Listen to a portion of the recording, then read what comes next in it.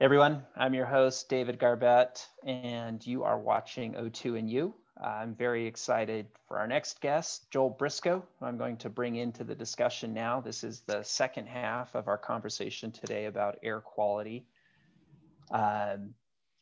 Representative Briscoe, welcome to O2 and You. Merry Christmas, happy holidays. Thank you. Same to you. It's great to have you on here. And just again, for those of you who may be joining us, this is O2 and You. I'm your host, David Garbett, the Executive Director of O2 Utah. Our guest today, Joel Briscoe, is a state legislator. He's a member of the Utah House of Representatives from House District 25, which covers the southeast central part of Salt Lake City. And he's joining us from his festive home with his Christmas beard. Representative Briscoe, great having you here. Ho, ho, ho. I keep lists. So, or people send me lists. We were just speaking with Isabella Arrigo, who was the lead author of this significant study about the impact of air pollution here in Utah, both economically and in terms of human mortality. You have been a member of the legislature since 2010, if I remember correctly. 2010. And one of the stalwarts when it comes to air quality. You've been at this from the beginning. You know, some pretty sobering stuff that we heard from her. So we'd like to talk to you about what can we do? How can we make a difference? And some of the ideas that you're pursuing for this upcoming legislative session. But maybe to start with, help those of us who aren't as well versed in maybe what has been attempted in the legislature, or even how the legislature works, to understand, you know, why is it every winter when the inversion rolls around, a lot of people are frustrated. Continues to be a top issue here in the state, but people feel like they're not seeing major changes in that issue. Well, I think you asked about 29 questions. You did not, but it's a good set of questions, and I think I can give some good information. I think it was 7 or 8 years ago, I was sitting on my right-hand side, Representative Chavez Falk, on my left, Representative Patrice Herron, who will be sorely missed this year. And Representative Herron said, you know, we should form a clean air caucus. And it should be bipartisan, and the three of us should be the Democratic members, and we should go find 3 Republicans. And we formed a bipartisan clean air caucus. So we've accomplished some good stuff. We've got money for research on projects that wouldn't normally. We know what at various times of day in various places of the valley, various pollutants look like, because we got some funding to put some air quality monitors on top of TRAX trains. Now we're talking about putting some more air quality monitors on the top of 3 electric vehicle buses.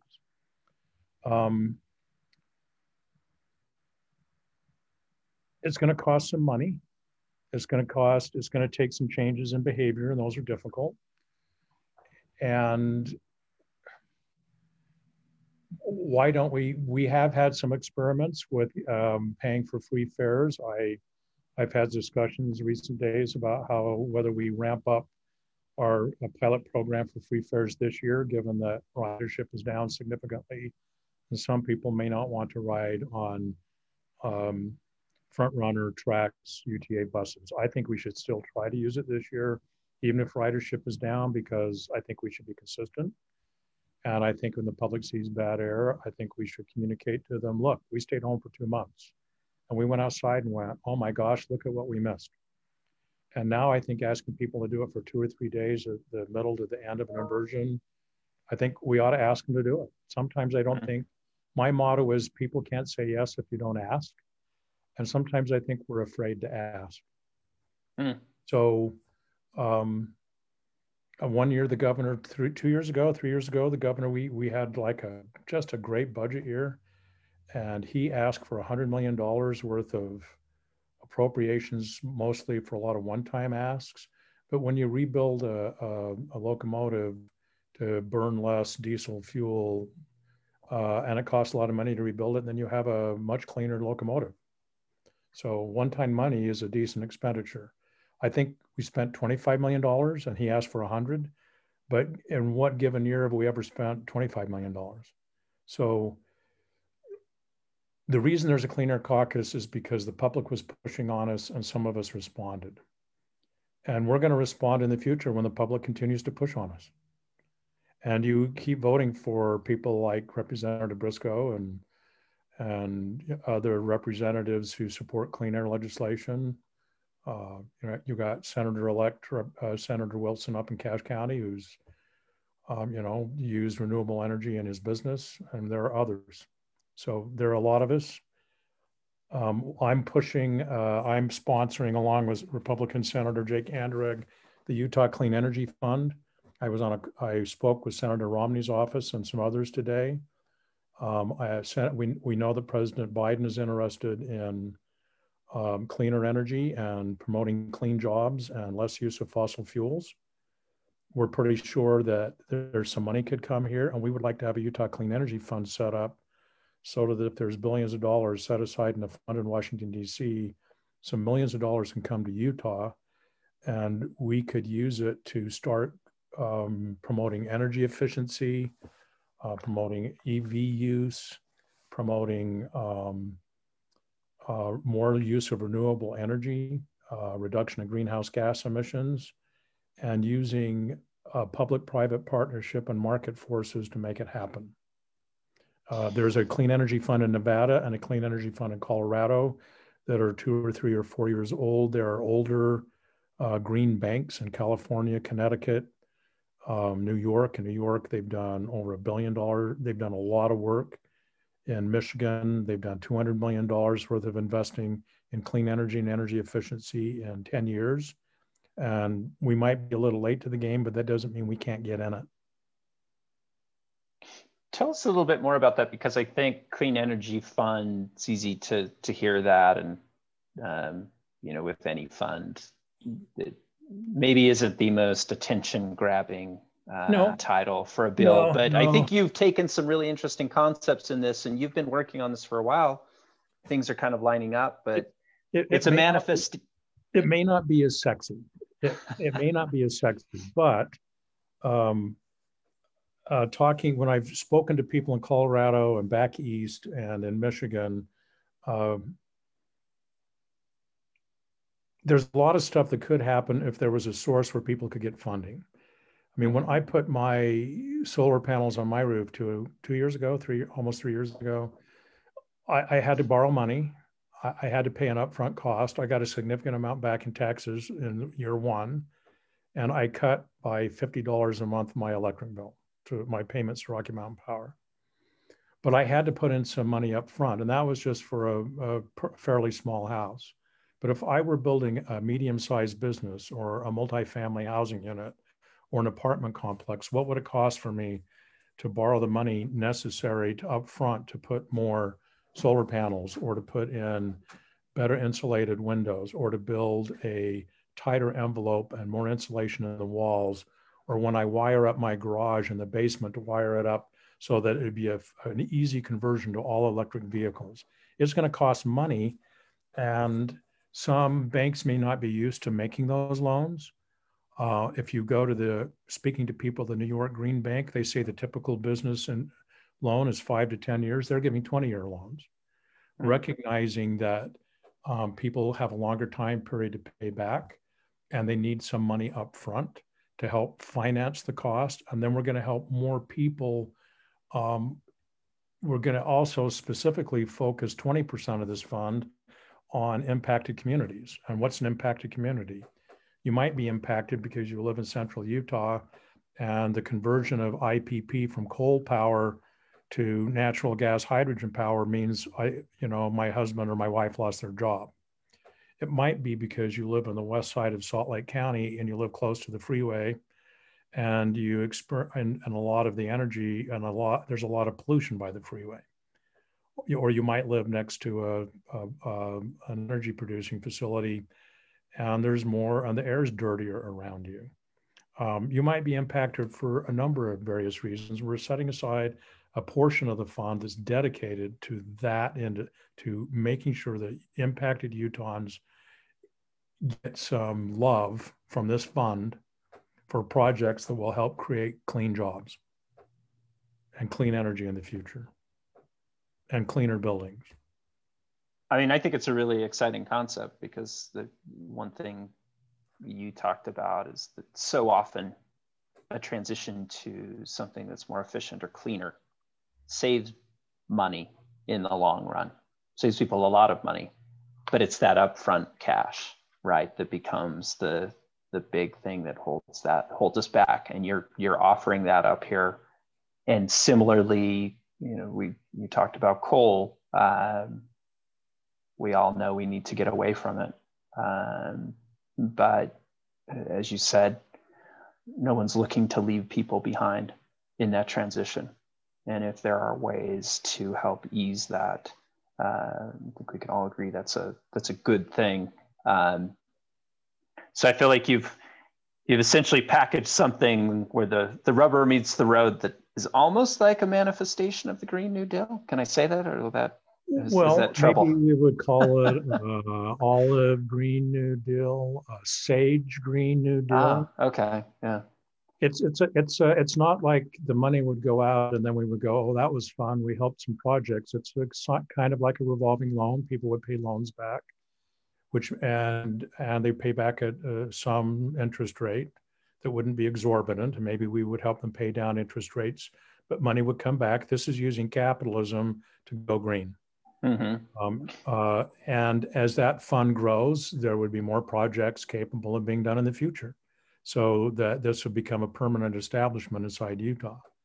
If you go to the Michigan Saves website, they have a picture of a contractor on their front web page, and they get a lot of business. Their director told me, because some contractors out to do some work on a home, and they go, well, if you looked into Michigan Saves, because you could get a loan up front, and look, I could put this into your house, and I could put in an on-demand water heater, and look, I could save you money on this, and they'll lend you the money at a great rate, and let's make your house more energy efficient. And so they said that some of their best business are contractors and HVAC people and solar panel sellers and people who do things to help homes get more efficient. But the bill will be, the bill is going to be public soon, and it's been shared around with some people. We talked to Senator Romney's office today about urging him to, look for the federal legislation coming. He's shown that he's a person who can work across the aisle and work on common sense solutions to help Utahns and other Americans. We think this is one of those common sense solutions. Do you have a target amount of money that you think that fund needs to be successful? We're trying to reach out to the governor-elects. They're very busy. They're trying to staff. They're like, President-elect Biden right now. It's like, not only does everyone want to talk to you, but you got to fill out all the jobs. It's a massive HR process. But we definitely want a few $100,000 to hire 2 or 3 staff members to start. And then hope that a bunch of money happens in Congress this year, that they can help seed institutions like this across the entire United States. And we want good, clean jobs in Utah. So most people don't know that Utah's in the top 10 states in the country for a number of jobs in the solar industry. And the Congressional District 3, Senator Representative Curtis District, is number 5 in the country. There's like 7,000, and this was a year ago, it may not be the same today because we might have lost some, but a year ago there were 7,000 solar jobs in the 3rd Congressional District in Utah, and there were only 4 congressional districts with more. Wow. That's impressive. So, we're going to go talk to Representative Curtis about why he needs to help get that passed in Washington, D.C. Yeah, interesting. So a little bit of money here in the state to manage the program, put this thing together. Any idea on the sort of funding federally to make this successful? The bill passed by Congress in June was $20 billion. They're talking, they would take $100 billion if they could. I know that the Biden administration is talking about a $2 trillion stimulus, so that would $100 billion to $2 trillion would be 5% of that. He may not get all that, but as Briscoe says, they can't say yes if you don't ask. I mean, if you just hope, hope is nice, and it can be a salvation at times, but you have to put hope into action, and you have to have a plan. And they're putting together a plan, and we're putting together. Senator Anderegg and I are putting together a plan for a clean energy investment fund in Utah, so that people who want to make a little bit of money by helping along, and the federal government, and maybe one day the state might feel it was a wise investment. But in the meantime, we're using investment principles or market principles to help green up Utah a little bit. Yeah. Really interesting. Keep an eye out for that. Excited for the introduction of that legislation coming up in this session. One question I had for you is, in this next segment, this is a conversation I had with Natalie Gochner, who is a bit of a Utah sage, seen by many people as a very level head and good analysis on policy in Utah generally. One of her opinions that she offered to me was that Utah has not done a good job of identifying essentially a target to get to with air quality. And I think this is building on some work that her institute at the U, Kim Gardner Policy Institute, did with the Utah Roadmap, where, because of some funding from the legislature, laid out an idea about objectives and said essentially that Utah should aspire to get to cleaner air, and Utah should aspire to reduce emissions by emissions of pollutants by 50% by a specific targeted date, and carbon emissions as well, and had 50% reductions in carbon emissions by 2030, for example. Building on that was this Utah Climate and Clean Energy Compact, where members of the legislature and community came forward and said, we agree, we like these aspirations. We think that these are things that we should be done. We think this is vital not only for people's health, but for our economy. I don't know that we've seen in the legislature something that matches those aspirations or those targets. Why is that? 3 years ago, I've run 2 or 3 bills to tax pollution, to tax polluters, to put a price on carbon, to tax the burning of coal, to tax the burning of natural gas, coal, natural gas, and oil, and to burn oil, or the production or processing of oil, and when it's done in a way that produces emissions. I got a hearing in front of a committee. There was an appropriation 2 years ago by the legislature to the Gardner Institute that Natalie Gochner works for. They spent a summer and a fall and produced 8 mileposts for the legislature to consider. Some of them are quite popular, like build out our electric vehicle infrastructure. That's really popular. What's frustrating to me is that Rocky Mountain Power is going to spend $50 million of ratepayer money and put together along much of Utah, but there's parts of rural Utah that Rocky Mountain Power doesn't provide service to, so that people who buy electric vehicles will have confidence that they can drive up and down the state in various places and will have a place to pull over and charge. But Representative Harrison had a bill which would have given sales tax rebate to someone buying a used or a new electric vehicle that costs less than $50,000 a year. And that didn't get a hearing. So maybe some people are assuming that if you build electric vehicle charging stations, electric vehicles will come. But what I've read suggests that's not the case. We're around 2% of all the registered, maybe a little under 2% of all the registered vehicles in Utah are electric vehicles, on-road vehicles. States that have more than 2% have provided incentives to people to purchase electric vehicles. They didn't just expect people to do it. More and more companies are building them. Companies like Volvo and others are saying within a few years, we're not going to make any internal combustion engines, diesel or gasoline. But they are not all here yet. There's not a lot, as many on the lot as we would like or think there will be in 2, 3, 4, 5 years. They're expensive. Their prices are coming down, but we're not incentivizing anyone to get them.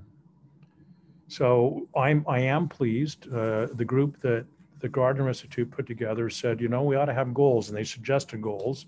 They suggested by 2050 that Utah reduce greenhouse gas emissions by 80% and reduce our criteria air pollutants that create our problems with the Utah Clean Air Act by 50%. Representative Handy is running a resolution this year to do just that. It's a resolution, but it says we, the legislature and the governor of the state of Utah, are saying that our goals for the state of Utah are we will reduce our greenhouse gas emissions in Utah by 2050 by 80%, and we will reduce our criteria air pollutants by 50% by 2050. So I am really, really happy to see that someone's coming forward with a concrete target and a date. Here's one of the problems, David. You can say we're going to do that in 2050. That's 30 years from now. And then we can do the Rip Van Winkle and we can do a bunch of little things. And pretty soon it's 2030. And it's like, oh, we're 20 years away. Are we going to make it? So, you know, there's other proposals out there. I mean, I'll give you a proposal.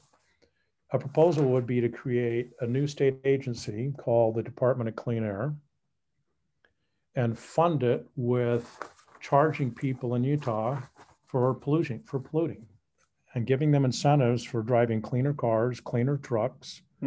If they have businesses, making their businesses cleaner, the more they pollute, the more they pay. The less they pollute, the less they pay. And this would apply to very large operations like Kennecott or oil refineries. It would apply to businesses. It would apply to residential homes. It would apply to on-road vehicles that we drive on the freeways and highways and streets. And it would apply to off-road vehicles that do construction on heavy-duty work. And the rates that they would pay would go into the Department of Clean Air. It would also apply out of the inland port. We would provide an incentive for businesses who are located or want to locate in the inland port that they would have to offset their emissions. They would have to account for their emissions, and they could offset them by getting cleaner themselves or for investing in something cleaner somewhere else at a rate greater than they emit themselves. And with the money generated by people paying for their pollution, the Clean Air Department would have a clean air fund. They would set aside an amount of money for just operating their fund, operating the Clean Air Department, and then spend money on Clean the Air Fund and on an asthma fund. And the asthma fund would be a medical fund, which would pay for the emergency people who'd have to take their children and their spouses and their moms and dads who can't breathe to the emergency room, pay for all the health care problems that are not being paid for now by pollution. And we would maybe start by saying 50% by 2030. We're going to get there in 10 years, and we're going to do the best job we can to get there. And we're going to get there by giving you a financial incentive to get cleaner. I love it. I'm kind of waiting to see how serious the legislature wants to be about Representative Handy's resolution. And I think that's a good faith. I think talking about from 30 years from now, we've got states all around us saying they're going to be at 80%, 100%. Our goal now, our renewable portfolio energy standard is 20% by 2025, and it's voluntary. So do we want to be the 20%, 25% state when other states are committing to 100? Iowa gets 40% of their electricity from wind. Yeah. We can get 40% of our electricity from solar. We just have to have the will and the desire to plan to do it. Yeah. I mean, so many questions for you on this, and this is really interesting. Does that context of what you talked about, a 50% reduction by 2030, I mean, not diving into the trajectory that we're on, do you think that sounds like an intimidating number to legislators? Because I've seen that Division of Air Quality here in the state right now, their goal is to see if they can't reduce emissions by 26% roughly by 2025. So, while a 50% reduction is ambitious, it doesn't feel to me like it's that far out of line on what we're capable of doing right now without a lot of kind of more intensive guidance from the legislature. This might be the worst analogy in the world, and everyone can just blow me up on it. But this is always a good disclaimer for an analogy. So, yeah. So Briscoe's really going to go off on this one. So walk me on the plank and put me into the shark infested. Get your recorders going. But I would ask everyone to compare the sacrifices they've been asked to make in the last 9 months with the sacrifices you've been asked to make the last 5 years for air quality. Have you had to make any sacrifices for air quality? Has anybody asked you to do anything that's in any way difficult? I don't think so. Yeah, I think the most we've asked people to do is turn their car off if they're idling for more than 10 seconds. I think the governor's done a good job of working with oil refineries to ask them to do Tier 3 fuels. We don't provide an awful lot of incentives to help people get there. We don't provide any incentives to people who pollute to pollute less. If they think we can get to 25 or 26% by just doing a lot of incremental changes now, what if we put our mind to it? We could double that easy. If we put our mind to it and said, we're going to get there. We're committed to having air that looks more like what it looked like last April and May when we went outside and went, oh my gosh. That's incredible. This is stunning. Yeah. Utah is right now we get it for a couple of days after a storm. After the rain, after the wind comes in and the snow, and we go out and you can see 2 mountain ranges past Great Salt Lake. Uh-huh. The air is so crystalline clear and beautiful. It's spiritually beautiful. And I think Utahns want to get there, but I think no one has held that up in front of them and said, are you willing to make sacrifices to get there? And I think we need to ask people, and I think many more people are willing to get there than we know. Yeah, I think I would even frame what you've described less in terms of sacrifice, but are you willing to join in a plan to get to clean air? I think that's a better frame. Willing to team up with us to get there. And that's not what we've asked. I like the World War II frame. Are you willing to grow a victory garden in your front yard to turn out some of your grass and grow some vegetables so that we can take the crops in the field and send them to the boys and the women fighting overseas? Are you willing to pay a little bit more for electricity and get some breaks somewhere else along the way in order to put a price signal on companies to move to cleaner technology? Are you willing to pay a little bit more in sales tax to get a little bit, to do more investment in fixed rail and other mass transit options so that are you willing to stay at home when the air is bad and work from home for a week to reduce the number of red air days? Are you willing to join as a community committed to clean air? Are you willing to join the clean air committed community? No. I'm going to take this back to the Briscoe saying, people can't say yes if you don't ask.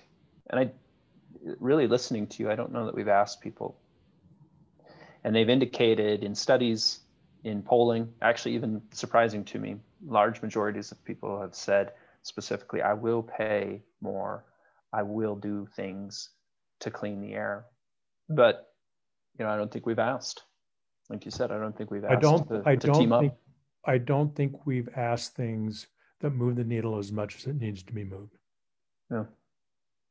And ask for people to reach for the higher good of cleaner air. We want, I think we need to appeal to the better angels of human nature. Hmm. as Abraham Lincoln and others so aptly put it. Well, Representative, I'm excited about these concepts you've talked about. Be working with you to see if we can develop that into some specific legislation, specific proposals. And want to thank you for coming on tonight, talking to us, and really, thank you for 10 years of service, slugging it out day in, day out in the trenches for air quality. You have been there for a long time, and you're doing the Lord's work, Representative. My wife has asthma. I call her my canary in the coal mine. Mm. The air looks bad, and she tells me it's like a 5-pound weight on her chest. Mm. And there are many thousands and thousands of people in Utah who suffer from the same.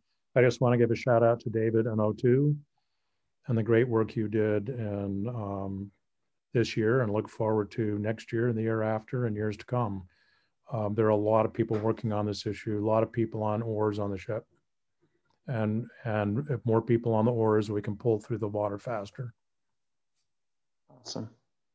Representative, thank you so much. If people want to learn more about and keep track of you and your legislation, what's the best way to do that? Just look you up on the socials? Yeah, you can go to votebriscoe.com website, at Rep Briscoe. At that place, you can find my Twitter handle, joel425@gmail.com, jbriscoe@le.utah.gov. It's go to votebriscoe.com on the website, and I think all the social media links are there. Okay, and likewise for us, if you'd like to hear what we're up to, things that we're flagging, check us out on the socials, O2 Utah, or our website, o2utah.org.